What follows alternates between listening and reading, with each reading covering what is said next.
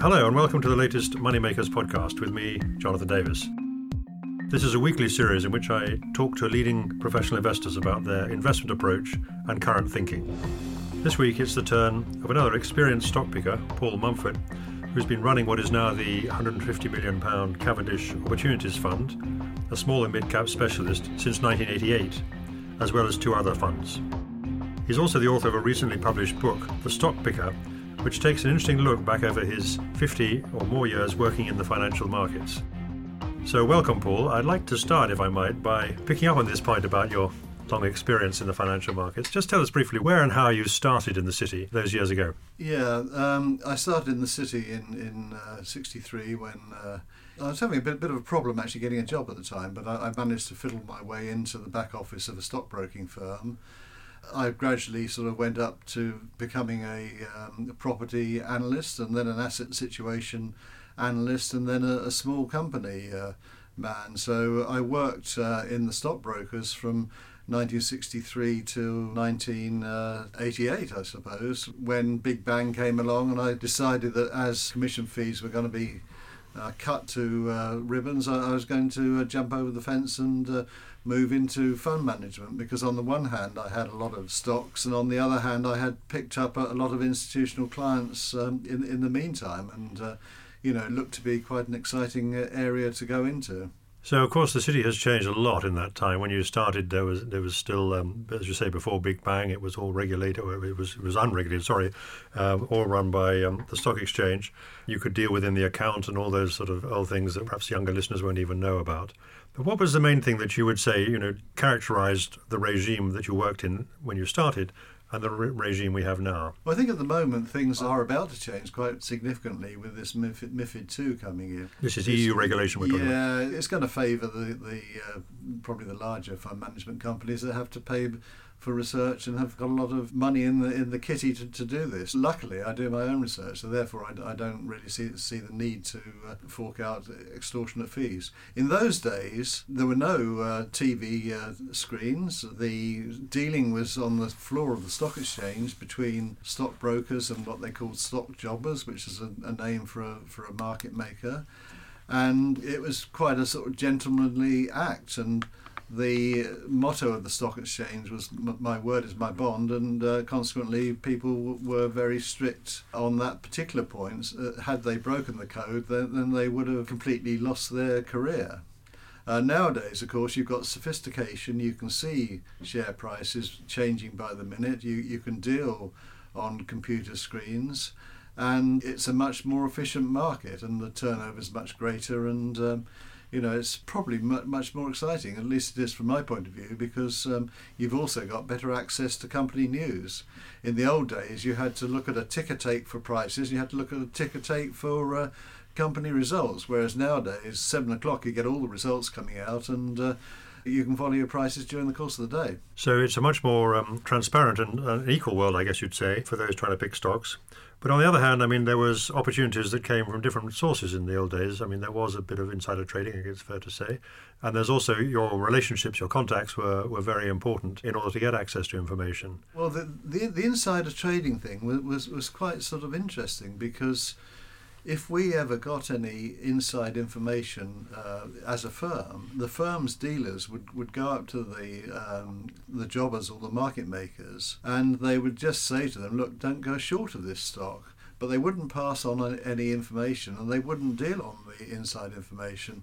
If they did so, then they'd basically be sort of kicked out of the stock exchange, because the stock exchange is really a sort of a members' club, where to be a member, your principles had to be very high. And indeed, a number of firms, a number of brokers were thrown out of the market, and some firms were hammered and put out of business, effectively, when they were caught transgressing in a way that was considered unacceptable by the club. That's right, yeah. Putting that together, though, when you think of how you operate today as a stock-picking fund manager, is it harder or easier, really, on balance, to operate now? You're up against more competition. You've got international competitors as well, looking at share prices and so on. How would you assess that? Well, you don't worry about the competition. It's an exciting place to be, because I specialise purely in the UK market, in the small cap and mid cap area. I basically get into the office at 6 in the morning. I look through the newspapers. The company news starts coming out at 7 o'clock. I look through all of the company results. The ones that I'm interested in, I go through in further detail during the course of the day.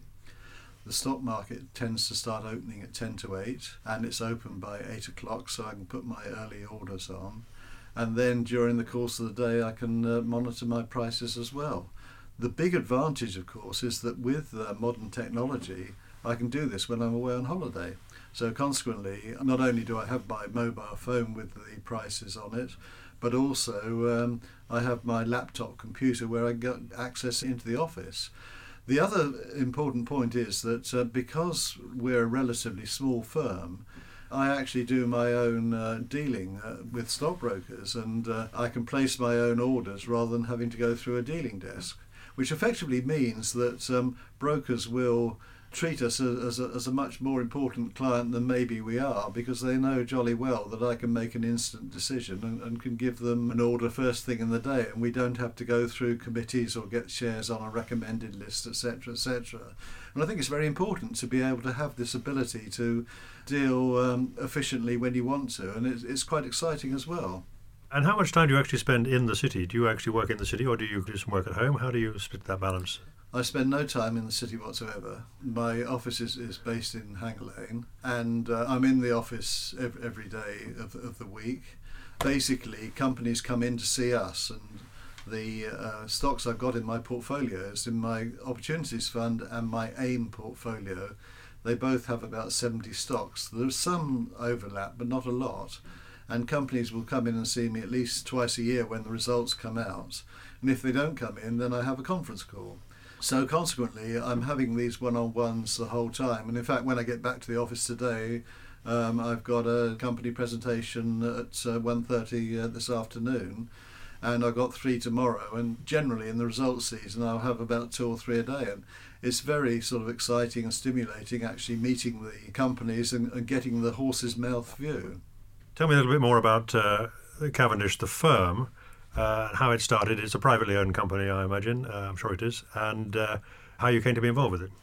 Well, Cavendish is a subsidiary of a company called Lewis Trust Group, which is one of the biggest private companies in the UK. That started off as a small retailer and became River Island, which is now their main source of business. Cavendish is a fully owned subsidiary of Lewis Trust Group. So consequently, from a fund manager point of view, I don't have any sort of particular interest in the shares or pushing the share price up, because the company owns the whole of the capital, which I think is quite a good thing. And therefore, I don't have to aggressively sort of market my funds, which again is quite a good thing. Cavendish was formed because the index back in 73, 74 was the 30 share index, which was replaced by the 100 share index later on. And the 30 share index fell from 520 down to 260. And the Lewis family, who owned Lewis Trust Group, invested £1 million in the market because they felt that there was really good value there. But what would happen? The index halved again, and it went down to 130 at the end, and they put another £1 million into the market.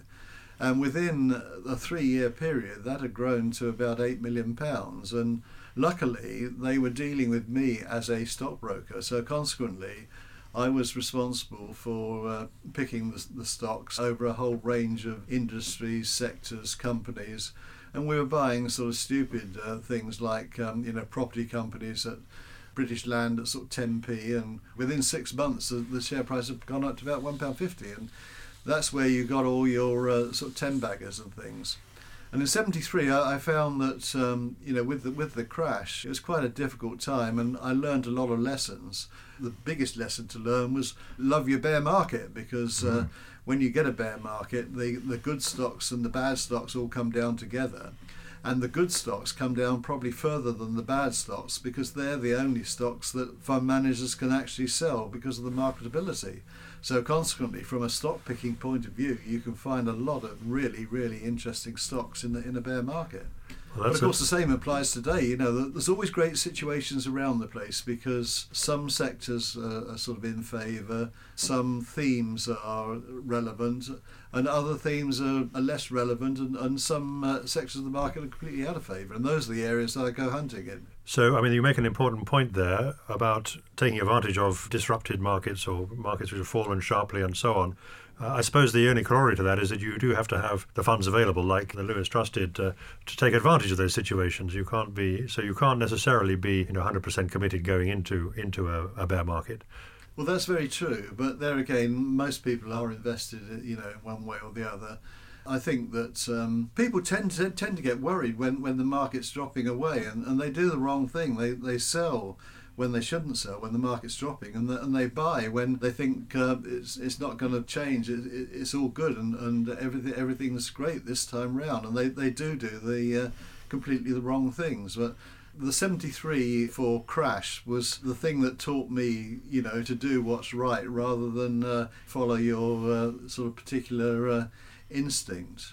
I covered in my book a couple of chapters on my great sort of disasters on stocks I've lost money on, and not necessarily through my own fault, but you can get the market wrong, and therefore I believe on having this big spread of interest, because if one goes wrong, then it can have a big impact on other areas, and inevitably you're going to find some stocks that don't work. But if you invest in 70 stocks where you're putting, say, 1.5% of the fund in that each particular stock, if a stock goes wrong, you're losing a penny halfpenny the pound. If it's a 10-bagger, that means up tenfold. Then of course you're making the equivalent rewards, and the name of the game is sort of searching the pond to find all these little fishes that will grow into 40-year-old goldfishes, which are sort of 10 times the weight and 10 times the size.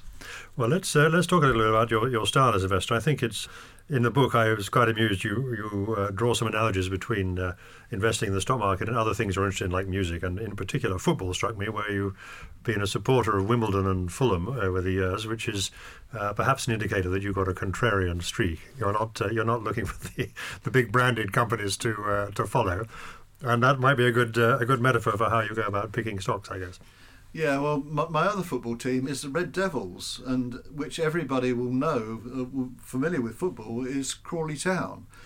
You get so much excitement from a team like that beating a bigger team. If Arsenal beat West Brom last night, well, they're expected to do it. If they were to lose, then gosh, this would be a bad sort of thing.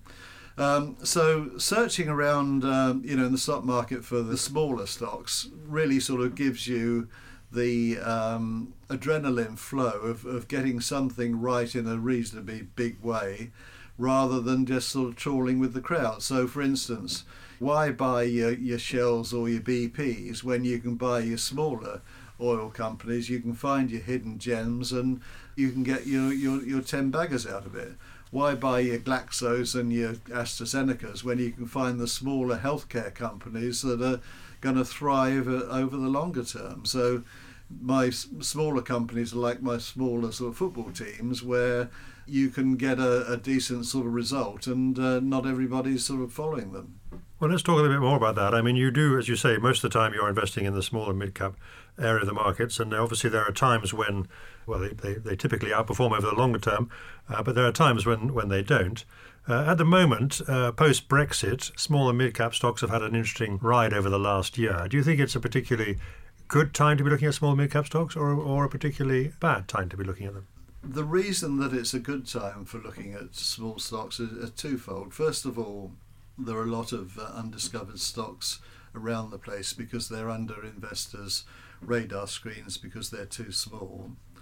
And secondly, the economic background is suitable for smaller stocks. By this I mean you've got a low level of interest rates, and the banks are fairly receptive to smaller company borrowings. The time to get out of small companies and to avoid that sector is the time when interest rates are high and rising, and banks suddenly decide to get pretty cautious on their outlook, and and or you get another sort of banking crisis, because in those sort of circumstances they won't necessarily pull the rug away from large companies, but small companies would have difficulties. Again, in the book I do cover several of these situations where banks have pulled the plug and small companies have unjustifiably gone under. This is the sort of background to be wary of. Otherwise, I think you know with the smaller companies, you've got quite a number of quite exciting sort of IPOs coming onto the market. You know, the AIM market in particular is looking quite attractive.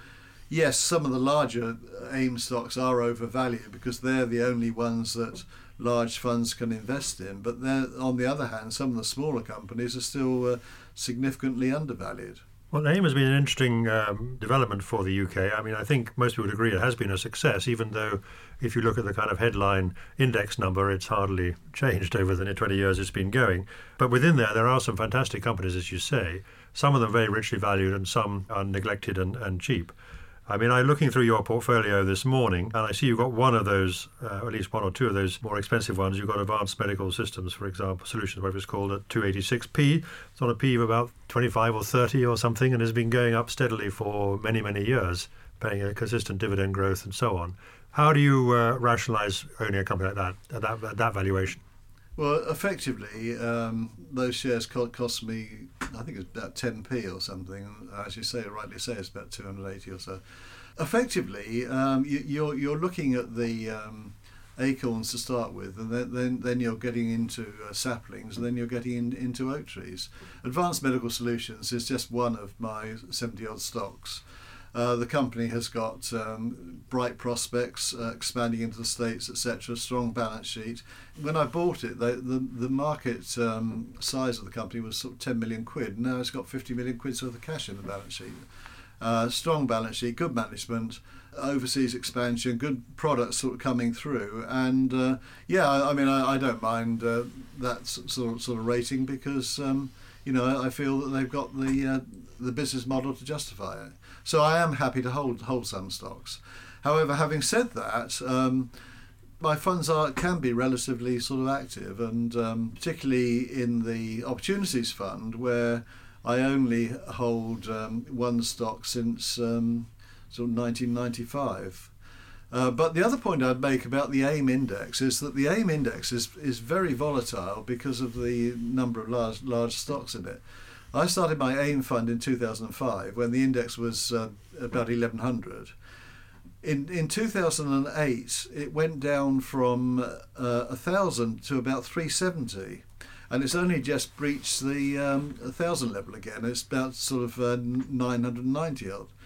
When I started the AIM fund, it was probably the wrong time to do it. I issued the shares at £1. The share price went down over the time of the crash to probably about 55p or so, and now the share price is £2.60. So even if you look at the start of the time, when the index hasn't changed, the share price has gone up from £1 to £2.60. And if you were lucky enough to add to it at the lower level, which I did as well, then you would have made 5 times your money. Yeah, so I think the market in AIM shares is quite attractive, but the index doesn't necessarily reflect what it's been doing. I mean, again, looking down I looked at the top 10 holdings in the Opportunities Fund, and we've got a variety of some growth things which are on quite high multiples, and some things which are pretty cheap, and which I would guess you'd call recovery situations. Perhaps you could describe a couple of those anyway to us. Effectively, you shouldn't be looking at the top 10. You should be looking at the bottom 10. The reason you're looking at the top 10 is because they've each had a 1.5% initial investment in it, and because the share price has gone up so much, they are in the top 10. Basically the ones to look at are the ones that have got 1.5% of the fund in them, but not the ones right down the bottom, because they're the ones that have gone wrong. So if you see I've got sort of 0.6% in some funny little mining company, it's purely because it's one that I've bought and it's been an absolute disaster. However, you have to sort of bear these sort of things in mind. And unfortunately, one of the reasons is that, of course, it's quite difficult for ordinary investors to get access to the full portfolio list in funds such as yours. I mean, it's in the annual report, but it's not always available readily. This is very true, and you can get a full listing in if you look at the annual and interim reports from the fund managers. That does have all the shares listed in it, and also the fact sheets that come out give you the changes each month. So there is a way of following it.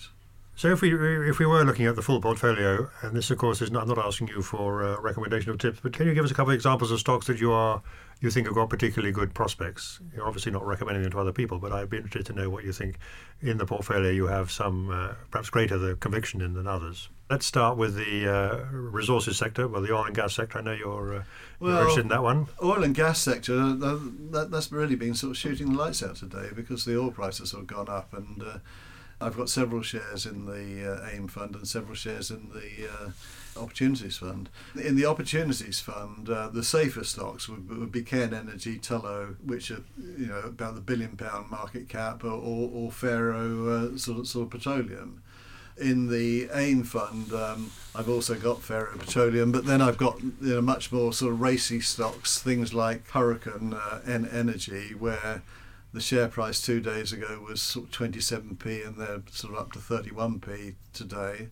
It doesn't have production, but it will have production by 2019, and has found one of the largest finds in the North Sea. But as I say, it doesn't have any cash flow, so that's sort of quite interesting. A stupid stock which came out right at the wrong time is a company called Rock Rose, where they raised some money a few months back at a price of £1.50, and the share price is now £1.20.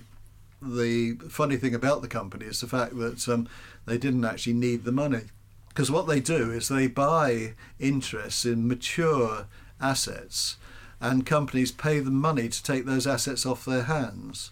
Why do they do this? It's because of the fact that when you've got decommissioning, the decommissioning charges can be quite high.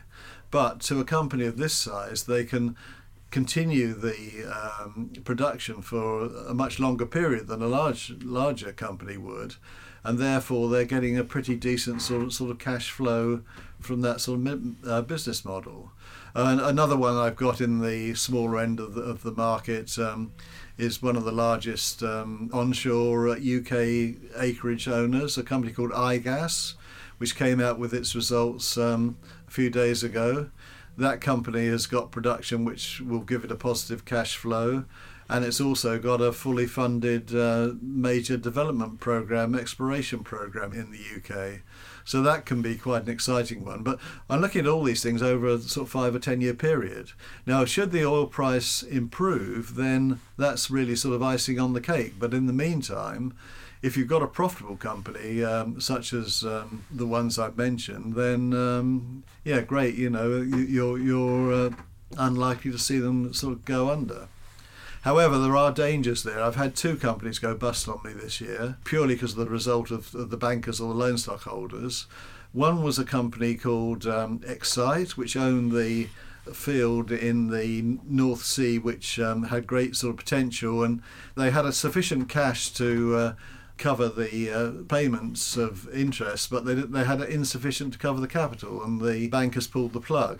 The other one was a company called Circle Oil, which had production which again could cover the interest charges, but they didn't have sufficient cash to cover the loan repayment, and the bankers sort of pulled the plug. Both of these should have really survived, and they probably would have done sort of $60 a barrel, and but that's the reason for having a diversified portfolio. You're hoping, as I have done in the past, to see several 10-baggers in, say, the oil and gas sector, but a few of them to fall by the wayside. And the ones that fall by the wayside won't do a lot of damage to the portfolio because I haven't got a big exposure there. I just want to pick up one point there. I mean, you made it, I think, quite clear, but the point was that you're not making these investments on the basis of an oil price forecast. The oil price fall of a couple of years ago might well have created an opportunity because of the overreaction of the market, but it's not purely an oil price. No, it's a high risk area. I think at some stage the oil price will sort of recover, and the great thing about the oil price dipping back is the fact that costs have been much reduced in these sort of oil companies. So you've got some companies which were producing at $50 a barrel, but they brought it down to below $20 a barrel. And the oil price is, a function of what you might be able to expect in the future. I've got a very highly geared company in the opportunities portfolio called EnQuest. And EnQuest is a North Sea oil producer.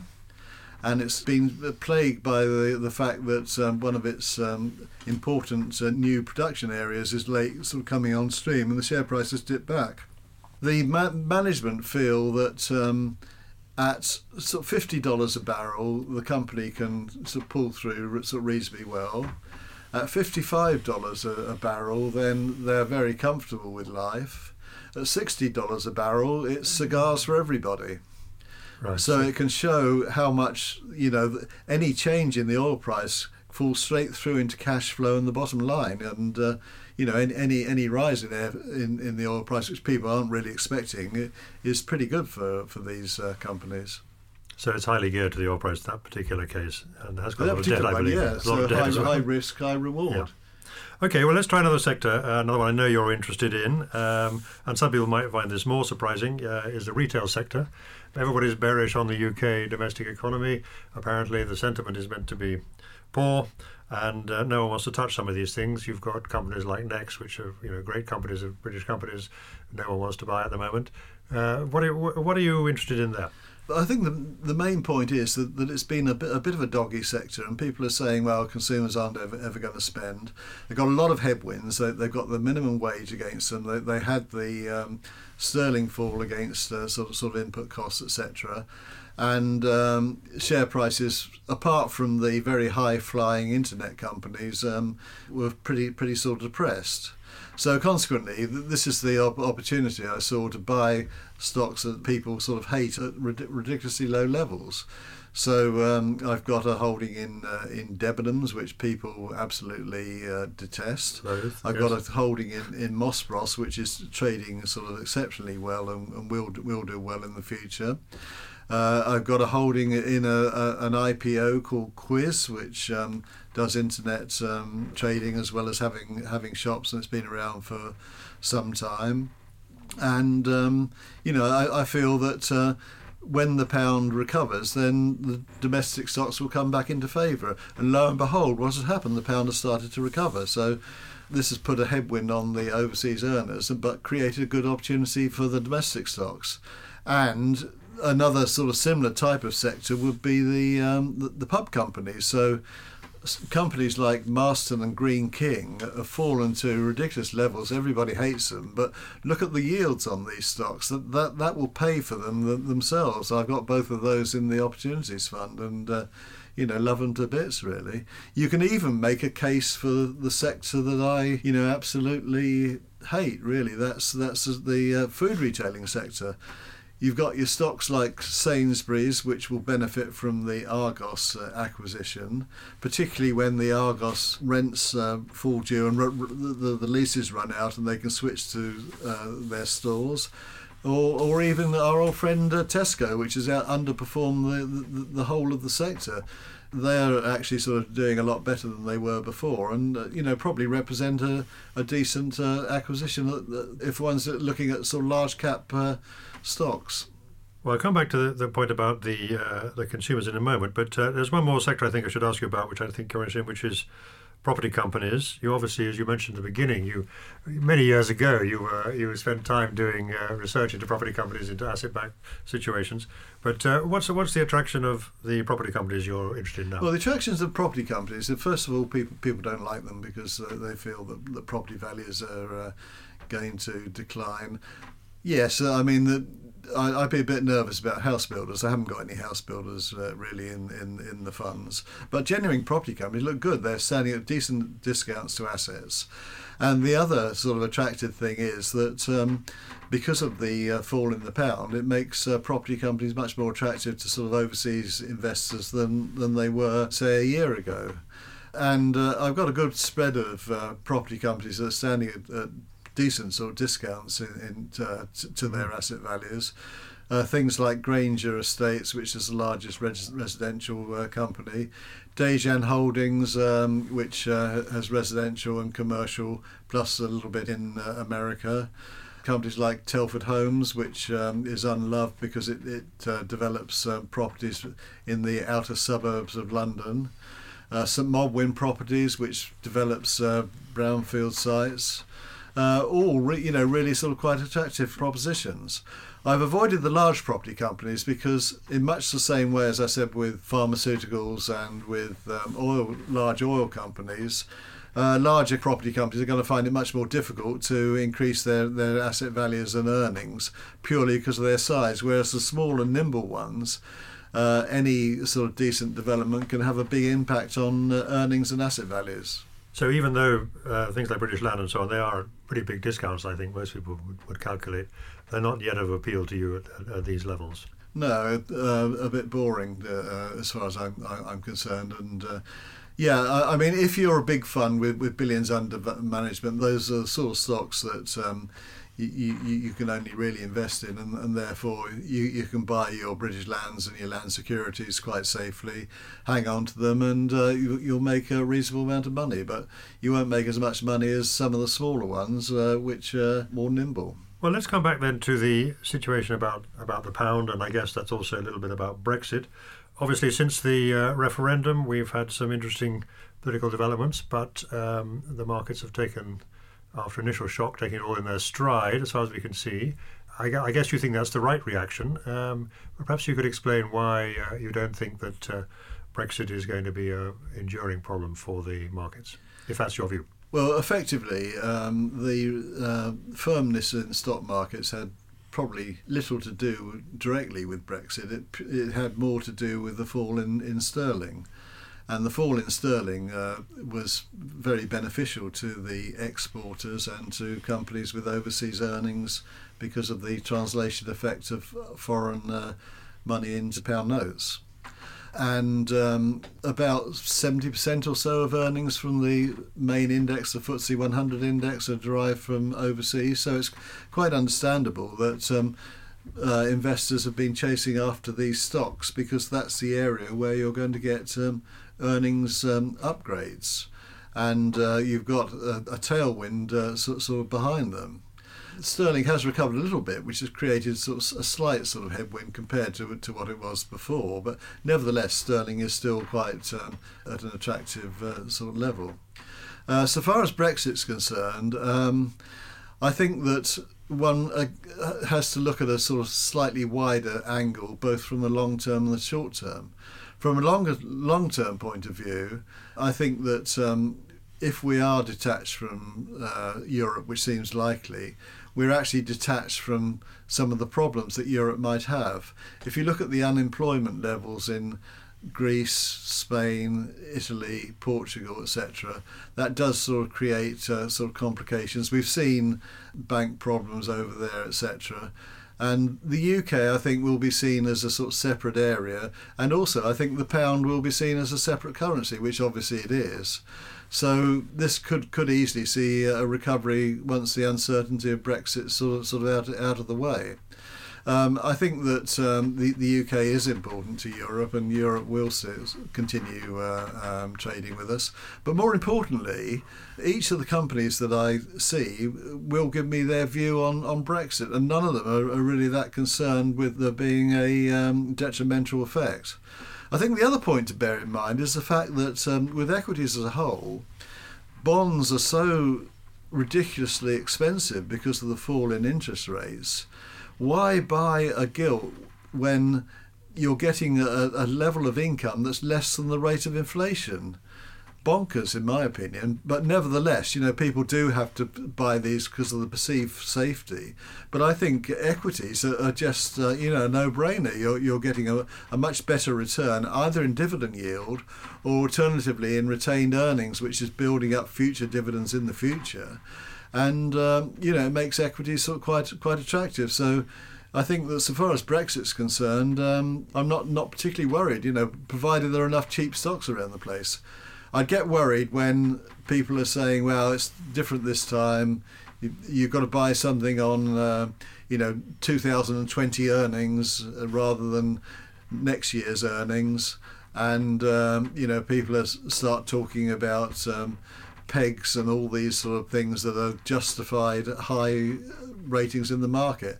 Then I'd get quite nervous about the market, but I don't think we've reached that stage at all at the moment. And equally, again, from a stock picking point of view, I would look at my stocks when judging the market. So if I got enough cheap stocks around the place, then great stuff. But I am looking at this from a longer term point of view, and even though I will take a profit if a share sort of goes up, I'll equally be prepared to hold something like Advanced Medical Solutions, because they have got the sort of potential there and still left in them. I learnt a lesson from ASOS. The online retailer, yeah. The online retailer. A stockbroker said to me, "Oh, you've got to come and see ASOS. Really exciting company, high multiple, but shame about that, but you've really got to come and see them." I went to see them.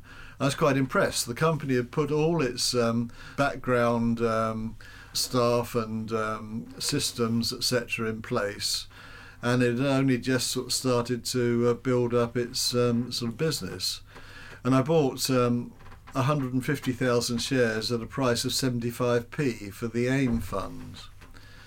And as the share price went up, I kept being badgered to sell a few, which I did. I gradually reduced it, and I got out of my last little remnants, which is worth the value of the amount that I put into it, plus a little bit more, at a price of £22, only to see the shares up to £70. But then, of course, they dropped back to sort of £25, and they've subsequently recovered again. But it's not wrong to run your profits, and it's not wrong to hold your high multiple stocks, even though I don't like holding them. But it's right to be a hypocrite in this game. If something feels right, then by God, you've got to. You've got to stick by that. But I still do tend to avoid certain areas of the market when it comes to AIM shares. Perhaps you just quickly tell us what those areas of the market are. Then you've mentioned some of them already, I think, implicitly. Okay. But Well, I don't really like financials. I have got a decent financial company there. I don't like biotech because it takes such a long time to get permissions, if ever. Yeah, I have got a profitable biotech company which has done me quite well. I don't like mining shares. I've got a couple that have gone belly up, but I got one that's been a really good sort of investment for me. I don't like overseas companies coming on to the UK market. So my biggest and one of my most successful holdings is a Bangladesh pharmaceutical company. I don't really like sort of hotel groups, which you'll find in my book the reason for this. And so there are lots of areas that I would avoid, but nevertheless, being a hypocrite, if you can make money out of something, then by God, you actually go for it. Well, the legitimizing hypocrisy is a very good theme, I'm sure. What do you think could derail this current market then, if you're not overly concerned about valuations, at least for the stocks that you're owning and buying? I think what could derail the market would be an economic collapse, like a banking crisis, like problems in the US. Problems in Europe, etc., or problems, downturns in China. That there are a lot of sort of global things that could upset the world economy. So effectively, I would be nervous about a banking crisis, an economic crash, anything like this at all. It doesn't seem likely at the moment, but those would be the factors I'd look out for, in which case I think then one should really sort of start getting out of at least some of your smaller company holdings. What about the prospect of a Corbyn-led Labour government? Would that fill you with fear or optimism? That would be brilliant for the stock market. We've seen in the past Labour governments are really sort of quite good. You get a recycling of money from nationalisation stocks, which I don't hold, and you'd find that people would be still sort of investing in things. And of course, what tends to happen is that you do tend to find that certain sort of socialist governments that do modify their ideas when they get into power, and equally you find that some Tory governments sort of put in place some things that are not quite sort of acceptable. I think the Labour Party policies are probably a little bit on the sort of extreme side, but we have found in the past, under the Blair government, which admittedly was much more like a Conservative government, things were sort of okayish, and I'm not sure really whether a Corbyn government would necessarily be a bad effect on the market, unless it sort of pushed gilt yields up to sort of 5 or 6%, which would be a big worry because of the amount of credit that there is around the place that people have taken out in the past. And I think because of this quantitative easing, which has been completely irresponsible, people are too highly borrowed, and it makes it difficult to push up interest rates a lot, because the amount that people are going to be spending on their sort of mortgages, etc., is just going to push the country into a deep recession. A standstill. It will bring the country to pretty much to economic growth standstill. So you're not expecting significant moves up in interest rates from the Bank of England, obviously. No, I think they'll nudge things up a little bit, probably, but I think it's going to be impossible for them to push rates up too much. I think the more likelihood is, we've seen US rates sort of nudge up a little bit. I think the likelihood is that you might find rates generally would sort of nudge themselves a little bit higher. But if you did get a decent rise in interest rates from the Bank of England, it wouldn't all be bad, because you'd find that a lot of companies that have got pension fund deficits, those deficits would disappear. Principally because of the crazy way that people value pension fund deficits based upon interest rates valuing the liabilities, the deficit for the fund and the liabilities. And if interest rates went up, then the liabilities would actually come down, and companies with pension fund deficits would very soon sort of revert into companies with a surplus. It's a crazy world out there. So a rise in interest rates wouldn't be a bad thing for some companies. Finally, Paul, you've been in this business for quite a long time, as we've established. You started in the 60s. You obviously love what you're doing, and otherwise you still wouldn't be doing it, I suspect. Are you going to go on doing this for as long as you can? Is that the plan? Yeah, not half. Love it. Every day is a challenge. Every day is an exciting time. Every day you get new sort of company news sort of coming out, and the only setback, is the worst days of the year for me are the worst day of the year for me is probably Christmas Day, because there's no football, no stock market, and what do I do? Well, on that note, I'd like to thank you very much for coming in and sharing your thoughts with us today. It's been a great pleasure talking to you, Paul. Thank you very much. Thank you. We hope you enjoyed this Moneymakers podcast. Our podcasts are independently produced and edited, and are available on a variety of podcast channels, including SoundCloud, iTunes, YouTube, and also Share Radio's platform. The podcasts are free. If you want to find out more or listen to some of the earlier interviews in the series, please go to our website, www.money-makers.co, or follow us in future on any of the channels just mentioned. Thank you for listening.